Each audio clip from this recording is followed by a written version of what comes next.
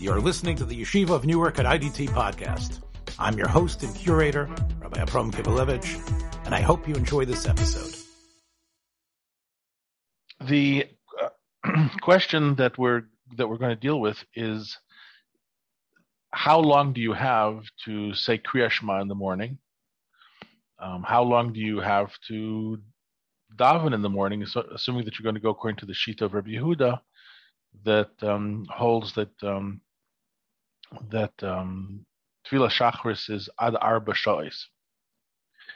And we are very used to living with this concept of something called sha'is zmaniyos, which I guess is best translated relative hours. Okay, and relative hours means that you can't exactly give a stable location to where the end of Zman Kriya Shema happens, because it can happen in all sorts of places depending on the relative size of the day or the night. You know, some days get shorter during the wintertime and longer during the summer. So I'm just going to start with the Shulchan Aruch, who addresses this concept at the outside. It's in Siman Nun Ches. Zman Kriya Shema Shel Shacharis Mishiyires Chaveri Haragil Imoy Ketzas Barocha Gdal Amos V'Yakirenu. This is the standard definition of Mishiyakir, according to the Bryce and the Gemara. And this is before sunrise, some amount of time before sunrise.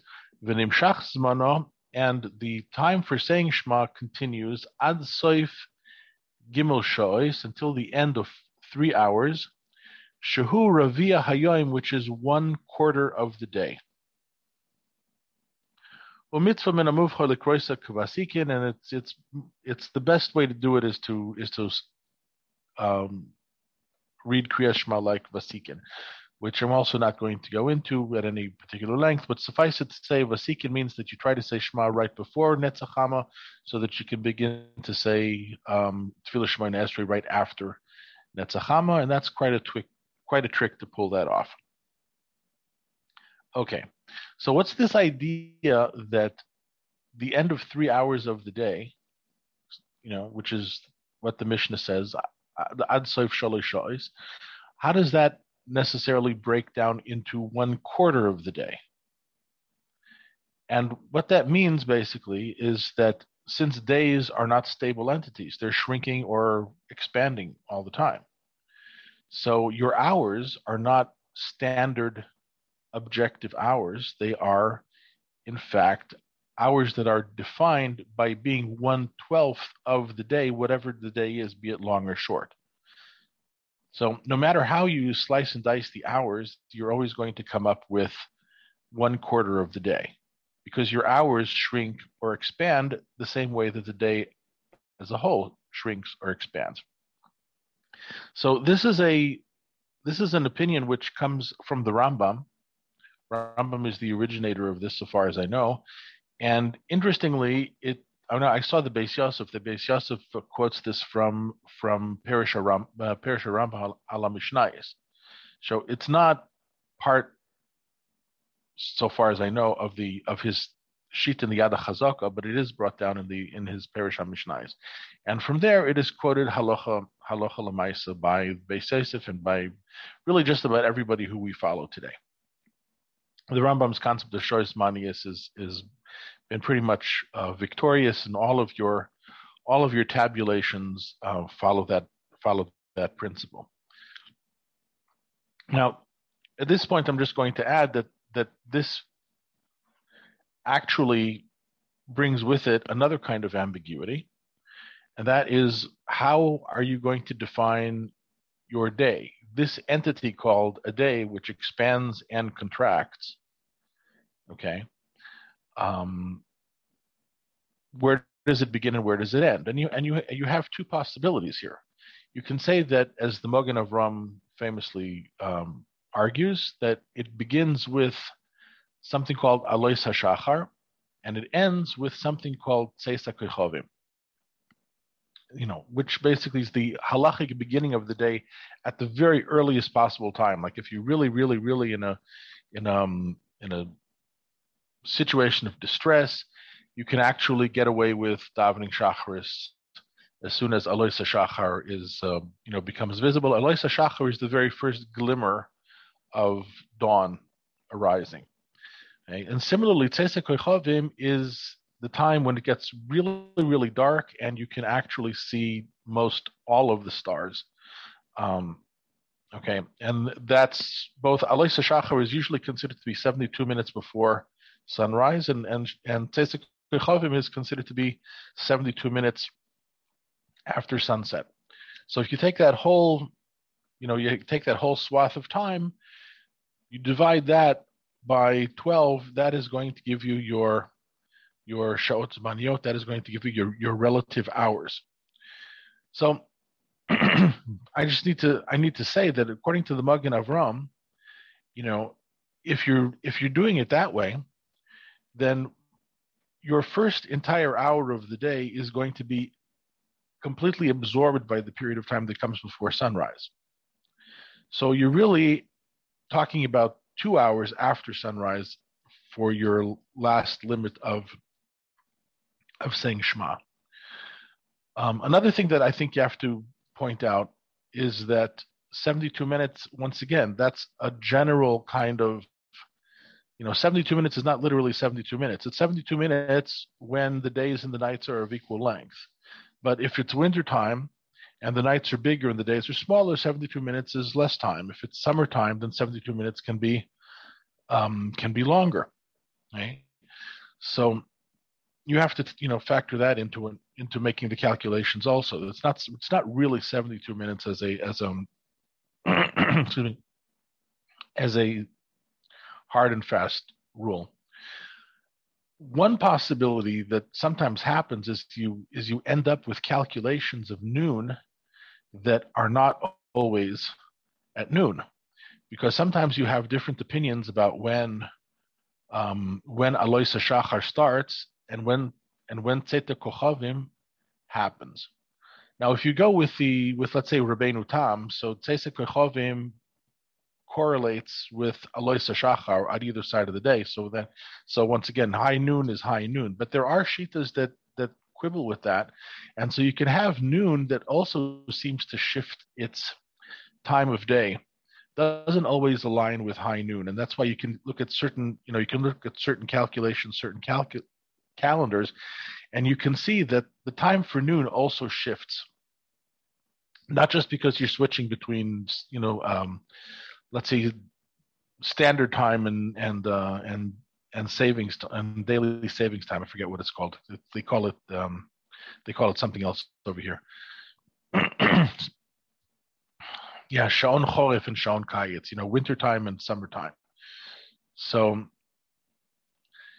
the idea of starting your day from Alois Shachar and ending it at Tzeitzei Kochavim, does involve some complications, right? But that's the Magen Avram's shita, and anytime you have a good calendar that gives you the calculations for when you can say Shema, it will generally give you two versions of the latest time for saying Shema. The first is going to be the earlier one is going to be Magen Avram, which precedes the other one by about an hour. Obviously, that's the hour that is absorbed by the period before sunrise.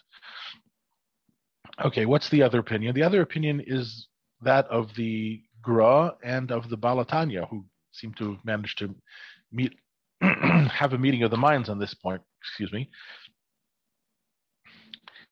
And they hold that the time for counting, that which determines what is day for the purposes of calculating these relative hours, begins with sunrise and ends with sunset. Okay, so that's very convenient for many reasons, primarily because there's not much disagreement about when sunrise is and when sunset is. Those are pretty stable points of reference.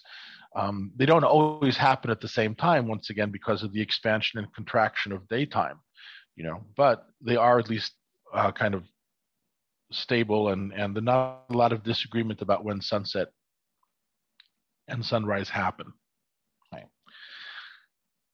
So I'm going to have a little bit of a digression over here and just say that the idea of having relative hours is not a new one, and it's not an unusual idea either. It's sundial time. Anybody knows how a sundial works? You basically can make a very primitive sundial by putting a stick in the ground, and then watching as the sun rises and sets. The end of the shadow is going to follow an arc, and if you measure that arc and you can divide that arc into, well, you'll start by dividing it between one half and the other half, the upwardly moving portion and the downwardly moving portion. So that will give you morning hours and afternoon hours. Then you can take either of the smaller arcs and divide them by half, and that will give you the quarters of the day. And once you've done that, it's usually a pretty simple thing to divide the remaining pieces into 3, and that gives you your hour marks. So that you will have your sundial. You can use it to tell time. It's going to tell exactly shoyis zmaniyos according to the Gra and the Balatanya. And since we like to talk about Tanakh here every once in a while, Rabbi Vremel and I.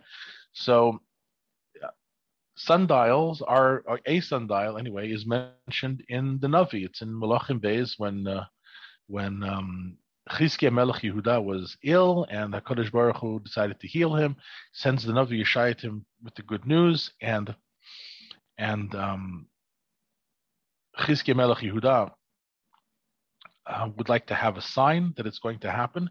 And the sign turns out to be that the sundial that had originally been constructed by a previous king called Achaz, the shadow on the sundial recedes by 10 degrees. Maybe that means 10 hours. And it's a bit of a quandary what exactly that means. But it's essentially saying that the sun has appeared, or actually did, depending on how you think of it, go backwards in the sky. Right, which is how the shadow of the sundial would move backwards. Anyway, I'll call upon him. You see that the idea of using a sundial to tell time is nothing new, and it's in the Tanakh, and therefore, at least in that regard, the idea of shoyis manias is prevalent and reasonable. It's a nice objective way of telling time in the ancient world before there are clocks. Hey, interesting question is what happens with the nighttime hours. So how do nighttime hours work? And here things do begin to get a little bit fuzzy. The logical thing to say, which is what the Shari Tshuva brings down over here.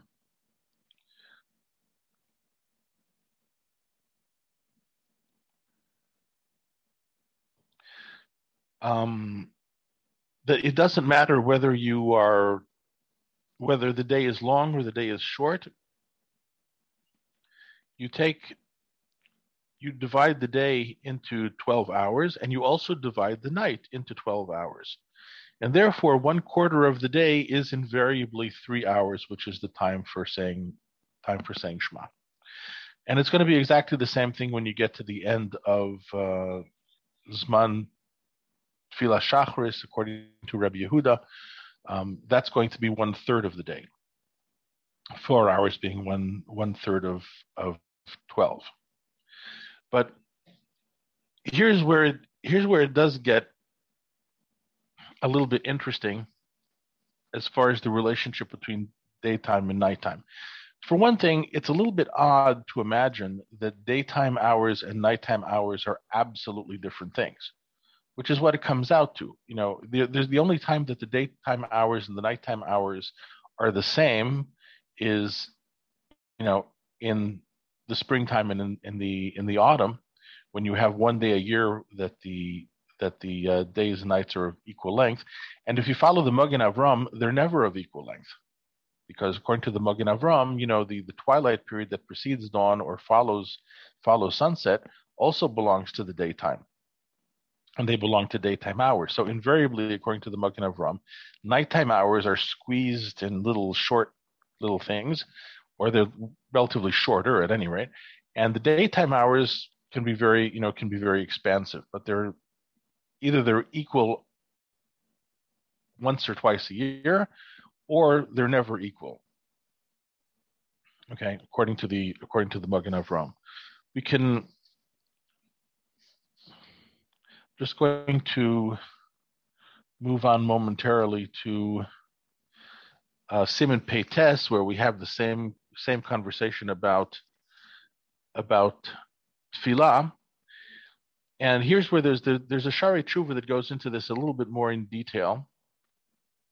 And here's where we begin to get a notion that perhaps the idea of relative hours, relative time, is not so clear cut.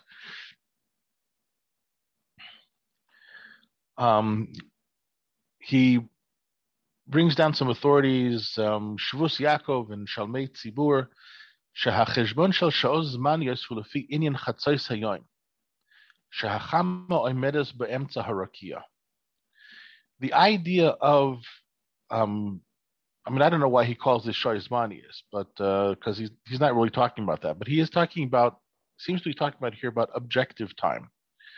In other words, in which each moment is a 1/24, in which each hour, is 1/24 of the total time of the day. And this has to do with calculating from noon, because at noon, the sun is in the middle of the sky, and after 12 hours, it's going to be midnight. And according to this, one would imagine that 18 hours after noon, and there's a bit of a textual issue here, but it should read 18 hours from midday, that this would be the beginning of the day even for Kriya Shema and davening. However, it's not really like this.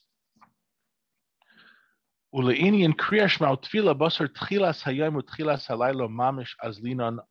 actually follow the principle of the real beginning of the day and the beginning of the night. That's what we follow. So what he's saying, he's giving you a basic concept of how two kinds of time are structured. He doesn't deny that objective time, let's say, once again, where an hour is 1/24 of a day, he doesn't say that, he doesn't deny that it exists. He says that its applicability is somewhat limited. But fundamentally, if you want to understand how objective time works, you have to start with the one fixed point that really exists during the 24-hour period, and that is noon. At noon, the sun is in a position over everybody's head. It's in the middle of the sky. It's either going up or going down. It's right smack there in the middle. And this is a point that doesn't move. If you're working with sunrise and sunset, those are points that move around in the course of the year as the day expands and contracts. But here you have noon is a stable point. And you can use noon as a starting point for counting objective hours. Now, how you would measure these objective hours without a clock is a good question, okay? But assuming that you know how to do that, okay, you can thereby count 12 objective hours from noon, and you will get to midnight. And if you do another 6 hours after midnight, you will have to, by definition, get to something that you call morning, regardless of whether or not the sun has risen yet. Maybe the sun has already risen, or maybe the sun has yet to rise. But you're going to say, hey, this somehow has to be the beginning of the day. Right? And that is very, very problematic because, of course, you know that you cannot say, if it's too early to say Shema, it's too early to say Shema. If it's too early to daven, it's too early to daven. And you can't simply say, well, the day begins because a certain number of hours have passed from midnight. You need to actually have the phenomenon of daylight and sunrise to reference. So Therefore, he says that since when you're dealing with davening, you're dealing with the real beginning of the day. However, whether you say Alois Shachar or Netzach Hama, but you're dealing with the real phenomenon of the beginning and the end of the day. So therefore, you're not dealing with this more abstract concept of of the day as hanging between the poles of, or the stable points of, noon and midnight. Okay? And therefore, even though there is such a thing as objective time, it's not relevant for the halachas of davening. So basically, he comes back to support the idea of there being flexible time, in other words, relative time that is based upon the distance between sunrise and sunset, whatever that length of time may be, based upon the seasonal changes of the length of the days. Okay, so I think this might be a good time to pause in case anybody has something to say or just wants to make a comment.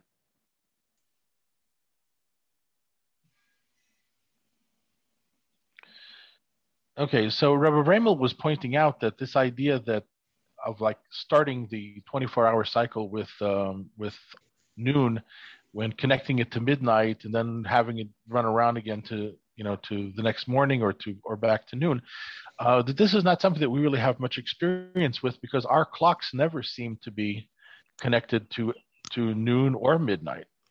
You have to look, you look at your handy dandy calendar to find out when midnight is, and midnight is going to be like 1:33 in the morning or something like that, and and ditto for noonday. And the reason why our clocks are so out of connection with time is because of the time zones in which we live in. So let me explain something, and this also going to explain a bit about the Kamarna Rebbe. The Kamarna Rebbe, who disagrees with the idea of relative time. So he always says things like, you can say Kriya Shema until Zeiger 9, which is 9 o'clock, 9 on the clock.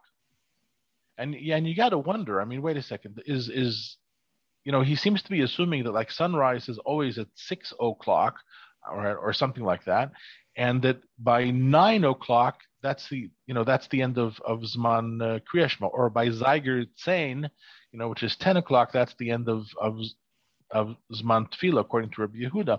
And that's very odd, because if you'd say, well, okay, but if midnight is 12:45, okay, then the end of Zman Kriya Shema is not going to be 9 o'clock on the nose. So I wondered about this a lot, but then I heard the story about my great grandfather, who was a clockmaker, and he got a commission from the Emperor Franz Josef. That's so the story goes, to build the municipal clock in the city of Dej in Hungary. And it turns out that every town had its own clock, and it was the job of the maintenance person of the city clock to set the clock, to align the clock twice a year. And my great grandfather had the keys to the clock tower, and he would have to align the clock twice a year. Why twice a year? Because, well, he would go in at the time in the springtime, on the right day, when the days and nights are equidistant from each other, and he would make sure that the clock said 6. And then he would do the same thing in the autumn, at the autumn equinox. When the days and nights are exactly the same size, same length, he would wait there. He would see the first glimmer of sunrise, and he would set the clock for 6. And that means that noon was always high noon. And of course, once again, sunrise and sunset would be changing all the time, but 12 o'clock noon is always 12 o'clock noon. Now, since the Kamarna Rebbe thinks, okay, that the times for Shema and for davening are times that are measured by this objective standard of time, so he could get up and say Zeiger 9. Yeah, 9 o'clock is the end of Zman Kriya Shema. Now, of course, if you're in Vienna, that's Zeiger 9 in Vienna. If you're in Boxdorf, which is 2.5 kilometers outside of Vienna, you'd better go look at their their municipal clock tower to see what time it is over there. No one actually is thinking in terms of each town. Okay, each town actually has 6 o'clock happening at a slightly different time of day. I mean, relatively speaking to other towns. Right? And that's because there is no organization of a unified time zone. And this has something to do with the lack of organization socially of the nation, of the country, and probably to some extent the evolution of the idea of the nation state or the sense of national identity probably has something to do with having everybody, because of the technological advances and the requirement to have a train, having a train table that you can actually count on to get you from one place to another. So you need to have a standard time in Austria to know, when to get to the train station. So therefore, you synchronize all of the clocks in Austria to a single location, or let's say all the clocks on the eastern seaboard of the United States to a single location. And in that one particular location, somewhere, 12 o'clock is always going to be high noon. But in any other place, it's not. It's going to be, like either like this or like that, or a little bit more, a little bit less. So what's happened due to our level of technological advancement is that we don't really have any connection any longer between our clocks and our sense of what time of day it is, right? Which makes the Kamarna Rebbe's opinion a little bit difficult to follow, because it's no longer useful in used for most people. It used to be very simple: 9 o'clock, good deal. But it is no longer useful for us in that way, because we don't really know where we are within the time zone that we inhabit. So we have to go back to calculations in order to figure that out too. I just want to get back to the major point over here. The difference between objective time and relative time is that relative time is based on the visual phenomenon of sunrise, sunset, or daybreak, and like nightfall. Let's call that, let's say, Tzeit HaKochavim. And because of these visual phenomenon, so that since they change, so that gives you a kind of elastic time that expands and contracts. And by the same token, the hours of the night are also going to expand and contract between those 2 points. The other way of telling time has to do with the distance between between noon and midnight. And if you divide that period of time into 12 hours, you will always have hours that are of the same duration, because noon and midnight are fixed times. They're fixed moments. And you might wonder how you could actually tell when is midnight, but people could. If you knew what stars to look for, if you knew, what constellations are rising and setting, you could probably tell, exactly when is midnight by simply looking for the astronomical signs. There was another way, by the way, which I know this because of some of my anthropological or archaeological research, say what you will. You can, in the ancient world, they also had the ability to make water clocks. Okay, so you make a water clock basically by taking some sort of vessel, putting a little tiny hole in the bottom, and filling it with water. And then you set it up at high noon, and you make a line where the water is. And then you wait 24 hours for the next high noon, and you see how much water leaked out.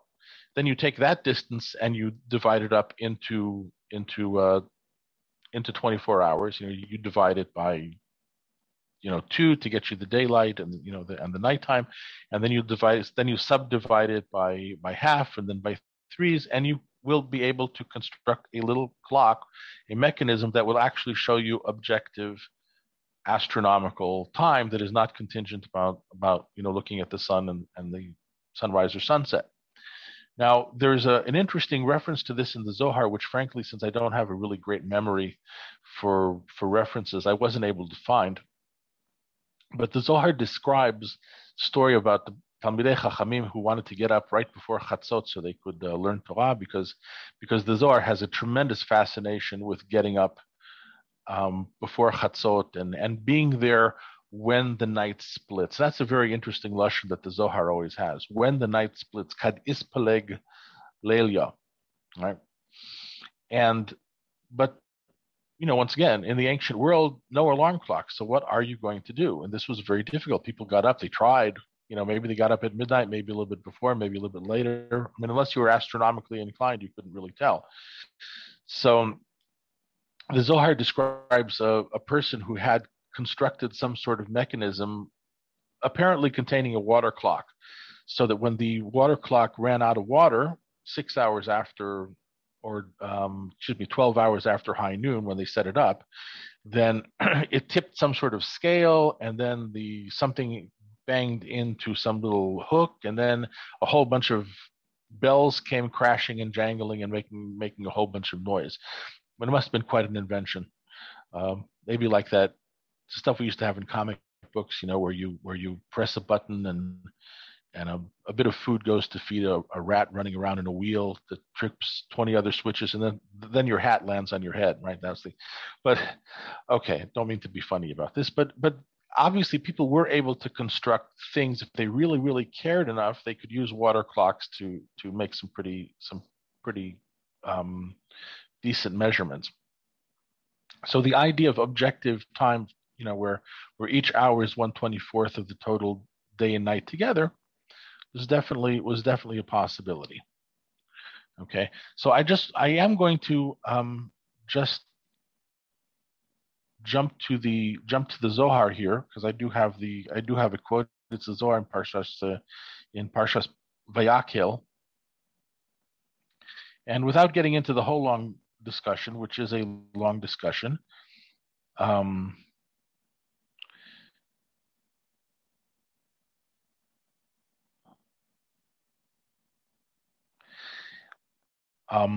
Zohar reads as follows: Begin dilatlat sitrin it peleg lelia, because the night is divided up, or divides up into three sides.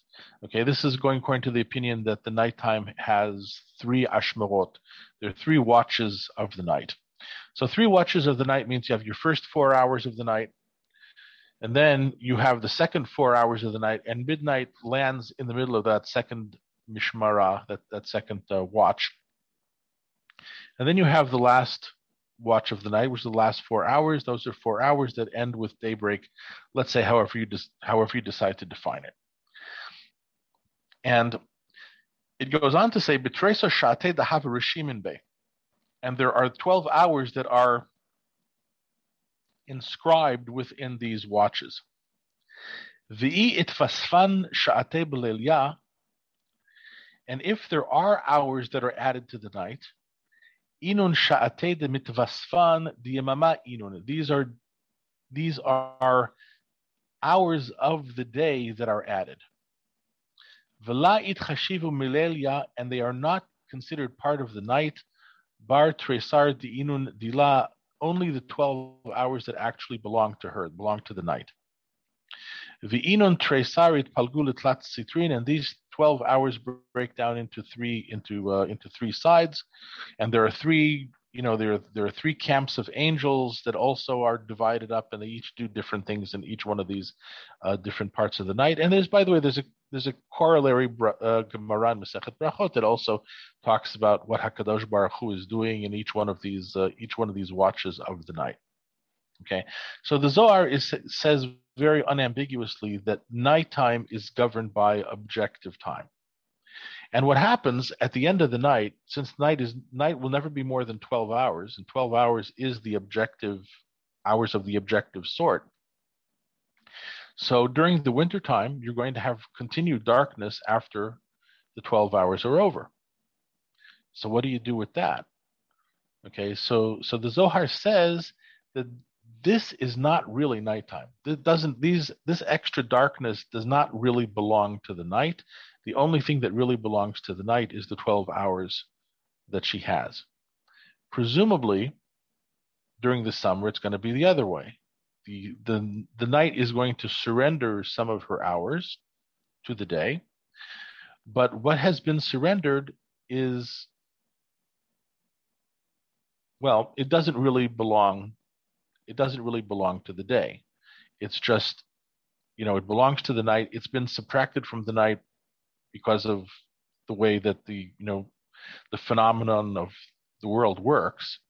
Okay, but it still really belongs to the night. And always night is those 12 hours. And presumably, if you think about it, day also has its own 12 hours. And once again, we're talking about moving between high noon of the daytime to midnight at night, with 12 hours going in each direction, and each segment of the day or night itself being composed of 12 hours. And once again, all of the hours are objective. So this leads you in a very, this leads you in a very kind of an uncomfortable position here, because, if you try to maintain both of the belief that nighttime is objective time, governed by objective hours, and the daytime is relative time, then something funny is happening at the connecting points. The connecting points are not going to add up. And how do you deal with that issue is something that the Kamarna Rebbe is going to specifically address, because once again, the Kamarna Rebbe's point is that the objective time is really the time that governs everything. He does not believe essentially in Sha'ot Zmaniot. Right? And I think you can see why he doesn't believe in it. If you're going to consider what makes this a Hasidische tshuva or a Hasidische halachic position, it's not because anybody wakes up in the morning and decides to self-consciously say, "Oh, I'm going to decide Hasidische psak." That would be kind of like getting up and saying, "Oh, today I'm going to be a liberal rabbi. I'm going to make some liberal tshuvas on halachic questions." You can't self-consciously do that. You can have liberal tshuvas, but they can't. You're not going to start out with the specific intention that today I'm going to be a liberal. Tomorrow I'm going to be a conservative. Okay, if you do these things willfully and consciously, then you're not engaging in the process correctly. But you do see that there are things like assumptions and what sounds reasonable to you. What is misyashiv? What sits well in your heart? Okay, and the idea of time being purely relative and purely phenomenal does not sit with the Kamarna Rebbe's heart, because he believes that time ought to be objective, and it ought to be stable. And it ought to be stable because there are things going on in Shemayim that correspond to these hours. And if you just make the hours all stretchy and noodly, okay, so then you no longer have a connection to what is beyond the phenomenal world. Okay, it's if the whole point of Torah, is to get beyond this world of transient phenomenon to something higher. It's not to sit here in the world of transient phenomena and say, okay, well, that's all we got. Okay? So the only question is, how do you make this work, Aliba de Hilchasa? So at this point, I think we can call up the Kamarna Rebbe's. Okay. Okay, so he begins by saying like this: Zman tefilo lechatchilo ad shnei sha'os kodim chatzos. That the time of davening is until 2 hours before chatzos. Now, you'll already notice that the Kamarna Rebbe is working with a chatzos principle as opposed to a dawn or evening principle, right? And he's looking for that fixed point in time where you can begin to measure other things relative to that. And his point is that don't think of Zman Shacharis as beginning with dawn and lasting for a certain fraction of the day. Think of it as ending 2 hours before high noon, because really high noon here in his concept, which is the fixed point in the day, that's the hook that the whole day hangs on. That's the point that gives the whole day its structure. So relative to that is how you begin to determine how long, when do you have to finish Kriya Shema by, when do you have to finish davening by. And you can go down to his meta commentary or maybe his self commentary to what he just wrote, which is in the Zer Zahav. Kvar hiskimu kol gedolei achronim deloi kaharambam. Now, I wish I knew who all these gedolei achronim are, because I didn't see any in Shulchan Aruch, which is, I just don't know who they are. Kvar hiskimu kol gedolei achronim deloi kaharambam. So everybody holds not like the Rambam. Ella, rather, lachshov hashois shisha shois, or it should be shesh shois, koidem chatzois, v'shesh shois acharov, hem shois hayoim. These are the hours of the day. The hours of the day are 6 hours before noon and 6 hours after noon. Va'al pihem yistavu leches hashois shel kriyas shema u'sfila. And according to this pattern, all the hours of Kriya Shema and davening are going to follow. V'hayeser he behalva'a, but anything other than that is a loan. Okay, and he quotes the Medrash of the Gemara that the days, the nights lend their hours to the day during the summertime, and the night and the day lends its. I know I got that mixed up, but whatever. Okay, the days are always borrowing from the nights, and the nights are always borrowing from the days, and that's how you have the changes in length. Ubevadai halva'a loy hadra be'ena. And certainly a loan doesn't go back in its original form. V'layla dina l'chol davar l'layla, v'yom dina yom. And therefore night for all of its halachot is like night, and day is in all of its halachot for day. Ella, however, cheshbon hashois, the reckoning of the hours, shemazkirim Chazal, that Chazal mention, hem al cheshbon zeh, they are on the scale of objective time. The same way that they calculate seasons and phases of the moon. Okay. Now, so this needs a little bit of unpacking, and so I'm going to try to let's start with what he means when he says that loans don't go back in their original form. Right. So what he means, there's two kinds of things. There's hash'ala, where I loan you something, and then there's a halva'a, where I give you money. So halva'a, is meant to be spent. I give you money to spend it. So when I give you money as a loan, I'm not expecting to get the same silver shekels that I gave you. I'm not expecting to get them back. I'm expecting to get different silver shekels. Okay. So what happens to the money once I give it to you is it becomes 100% your money. And the debt that you have becomes something like kind of abstract and hanging as a lien against your property. And because of that abstract sense of obligation, at some future time you're going to pump some other money into that. But the minute I give you the loan basically disappears. And that's exactly the same kind of thing that not exactly, obviously, but it's certainly approximately the same kind of thing that he's trying to say about how it works with day and night. Okay, there is a 24-hour system. There's 6 hours. There's 12 hours of day. There's 12 hours of night, and that's and that's it. However, in the wintertime, the day loans some of its time to the night. So the night gets bigger. Now, what the Zohar said about the night getting bigger is that the night can get bigger, but it doesn't add anything to its 12 hours. Because it's, the 12 hours of the night remain 12 hours of the night. The fact that there's now extra darkness doesn't really change the fact of that being, the fact that these are not hours of the night. They're actually hours of the day. Now, the Kamarna Rebbe has to agree with that, obviously, but he adds this, that when the day lends its time to the night, that really becomes night. So it's not included in the hours of the night, but it's definitely included in the reality of the night.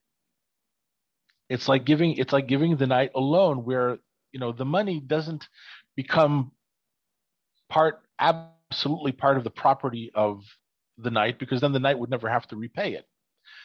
So the fact that the 12 hours of the night remain as a stable construct, even though the night has gotten bigger, fine. That's the basis on which you say that the night has to repay the day later on when the seasons change. Right? But as long as this time is in the possession of the night, it is actually 100% night. Now, what does this answer? This answers this following issue, because once again, according to the Kamarn Rebbe, the end of Zman Kriyash Shema is 3 hours into the daytime. That's when Zman Kriyash Shema ends. Okay, so if Zman Kriyash Shema ends then why can't you say Kriyash Shema, let's say, while it's still dark outside? Now, aside from the fact that maybe you can, because it could be Zman Kima, but I'm really trying to avoid going down that road. Okay? The reason why, let's say, you wouldn't want to say Kriyash Shema during that period of time is because this period of time, although once again it does not belong to the hours of the night, but it has been loaned to the night, and since it is in the dominion of the night, it is not a good time to say Kriyash Shema, or it's not a good time to say Tefillah Shacharis. Right? So that now once the sun comes up and you're now out of the domain of the night, both in the sense of being out of its hours, but also being out of its dominion, then you actually have a heter, so to speak, to start davening. Right? And that's how the Kamarn Rebbe deals with the fact that, listen, no one is going to tell you to start davening Shacharis, okay, while it's still extremely dark outside. As a matter of fact, l'chatchila Shacharis should not be said before sunrise. Right? So fine, no one is going to start saying that. Well, okay, because its darkness has, nighttime has absorbed part of the time of the day, and technically the hours of the night are over. So go right ahead and daven Shacharis because of that. No, you don't accept that as a svara, because once this time has been absorbed by the night, it's like a loan, okay, and therefore it's completely within the dominion of the night, and therefore you can't daven Shacharis at this point. Wait, once the sun comes up, you can daven Shacharis, but the time for the end of Tefillah Shacharis is still the objective time of the hours of their 24-hour day. Okay, so you're going to be finished with Kriyash Shema always by 9 o'clock in the morning, and you're going to be finished with Tefillah Shacharis by 10 o'clock in the morning. Right? Now, this is the Kamarna Rebbe's big chiddush over here. All right, and I'm going to try to give it a little bit of a twist that help it become better absorbed, because it does sound kind of like he's trying to talk out of both sides of his mouth at the same time, or l'tfais es hachevel b'shtei roshim, hold the rope at both ends. And on some level, you don't have to do these. You don't have to do these conniptions if you believe in Shayzmanius. If you believe in Shayzmanius, then there is no definition of night or day other than the phenomenon of when the sun comes up. Right. So let's see if there's anything else that.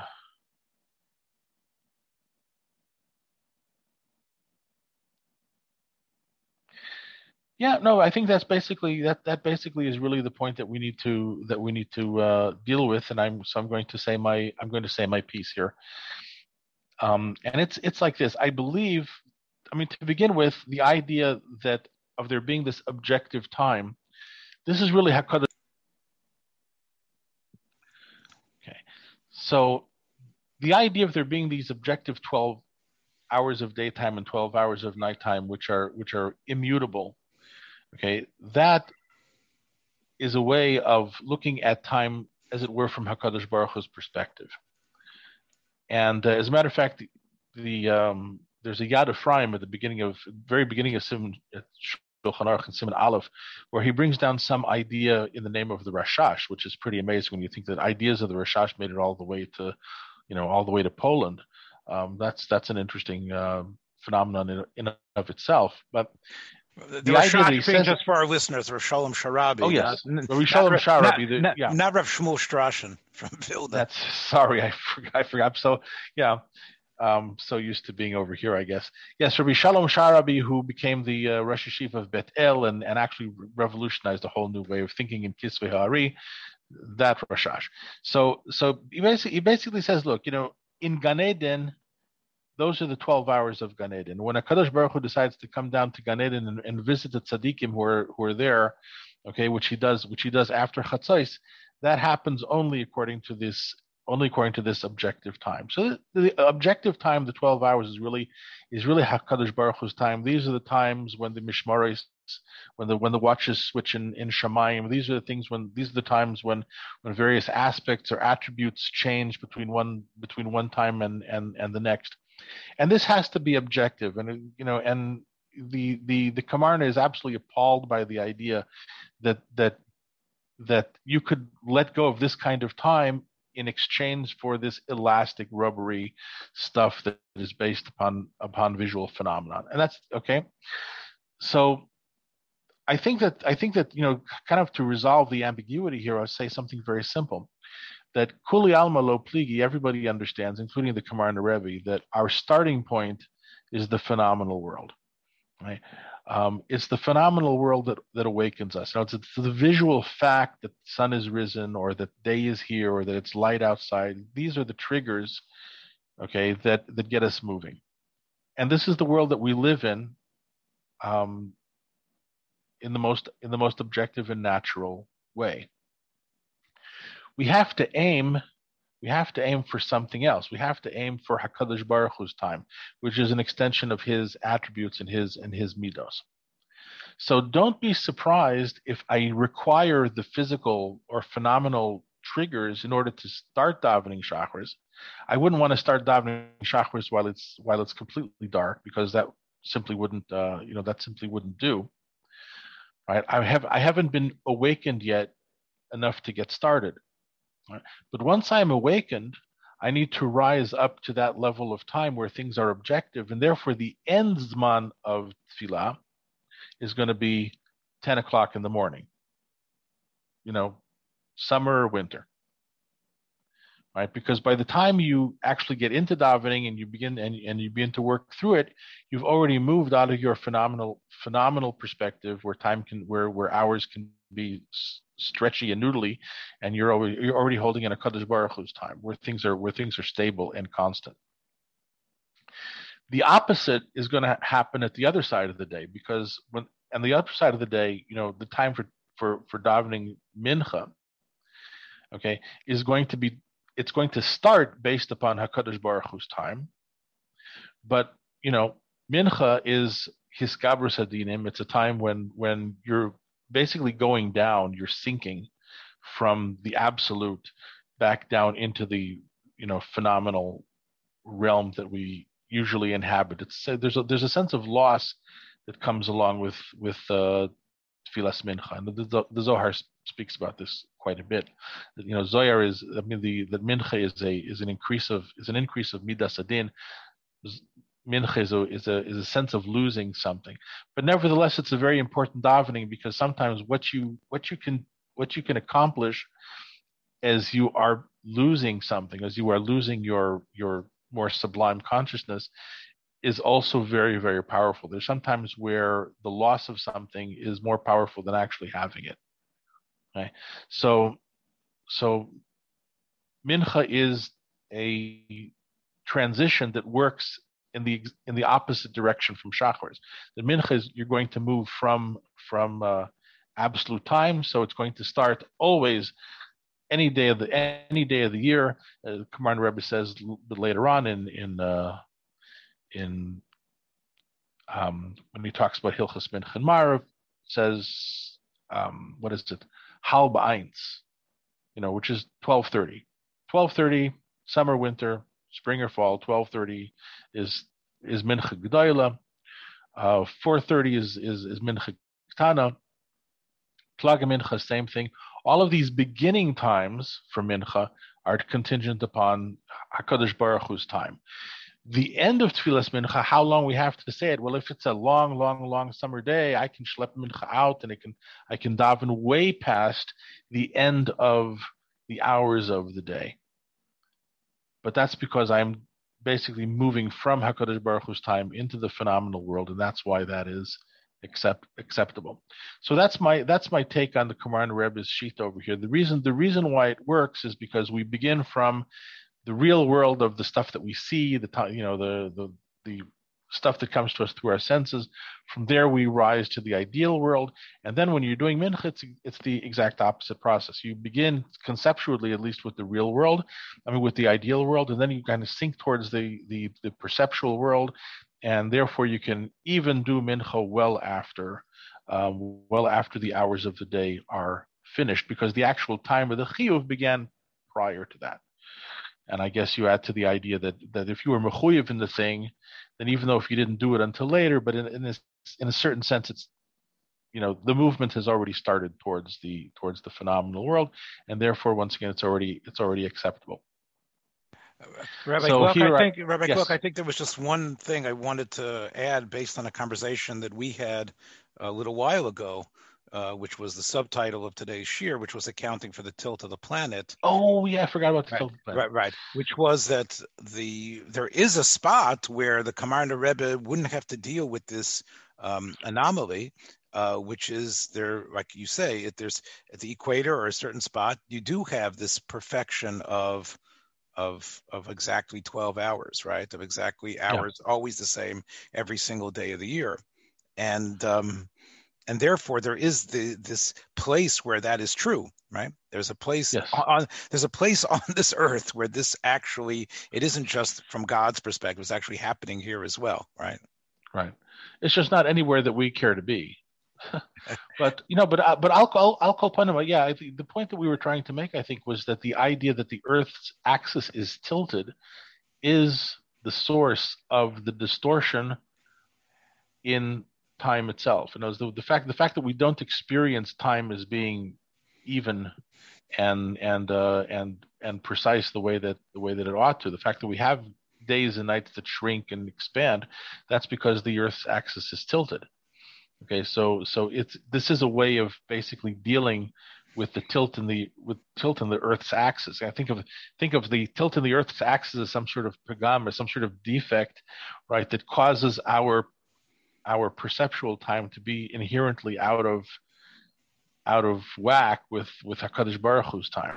But what's very famous, it's scientifically it's a big bugaboo, but the Sforno, who says that's what sort of occurs post the Mabul, right? Isn't that the way the Sforno explains that the reason why the seasons begin and everything changes is because pre the Mabul, everything, you didn't have that tilt, and everything was the hours, the days were completely the same. It was the exact same 12, 20, 30, every single day of the year. And he goes on to say it was that beautiful, sublime and perfect atmosphere and time sphere that led to the perversions and aggressiveness that the people took on. Their long lives, he attributes to that as well. And he also says their ability to think and challenge God mentally was also part of living in that perfect 12-12, which had to change. Anyway, so I think that sort of lines up, sort of in, because God gave us this chance. God gave us this world pre the Mabul. The world of the Kamarna Rebbe says, in a certain sense, we still aspire to, was there for us, but that was a world that we did not take advantage of its gifts, and we actually used its gifts to become, to ruin things. And the Torah is a way to come back in terms of a tikkun as far as that goes. Well, I'm going to say something else since we're going from we're moving off into the ideological issues here. So I believe that since we're going from we're moving off into the ideological issues here. So I believe that the Rambam's concept of shoy zmani is, aside from the fact that it is convenient, you don't have all that messy question about about starting Shachris or finishing Shachris, or why these should have different standards of time connected to them, and if it's not night anymore, then why isn't it day already? The Rambam doesn't have to deal with any of that, and that's the great advantage of the Shoizmanius Shita. The loss of it is, at least as far as the Kavarna is concerned, is that it now loses all of its connection to objective time, which is basically the time of the rest of the universe. But what I just want to say about the Rambam is that if you know the Rambam's sheet about time, which is Aristotelian, the time is an accident of motion. Only the present exists, but because things are moving, therefore it creates a bunch of situations of past and present. So time is a result of movement. It's not an independently existing dimension or some sort of inherent structure to the cosmos or something. So therefore, the Rambam would be very comfortable with all this stretchy time, because look, the time that you see is the time that there is. That's all there is from your point of view. Right. So there's no, there is, it's if to say there is no higher time to aspire to here, because time is always an epiphenomenon. It's a result of motion. Okay. So that might be perhaps part of. Thanks for joining us for another episode from the Yeshiva of Newark at IDT Podcast. Be sure to subscribe on your favorite podcast app so you don't miss a single episode.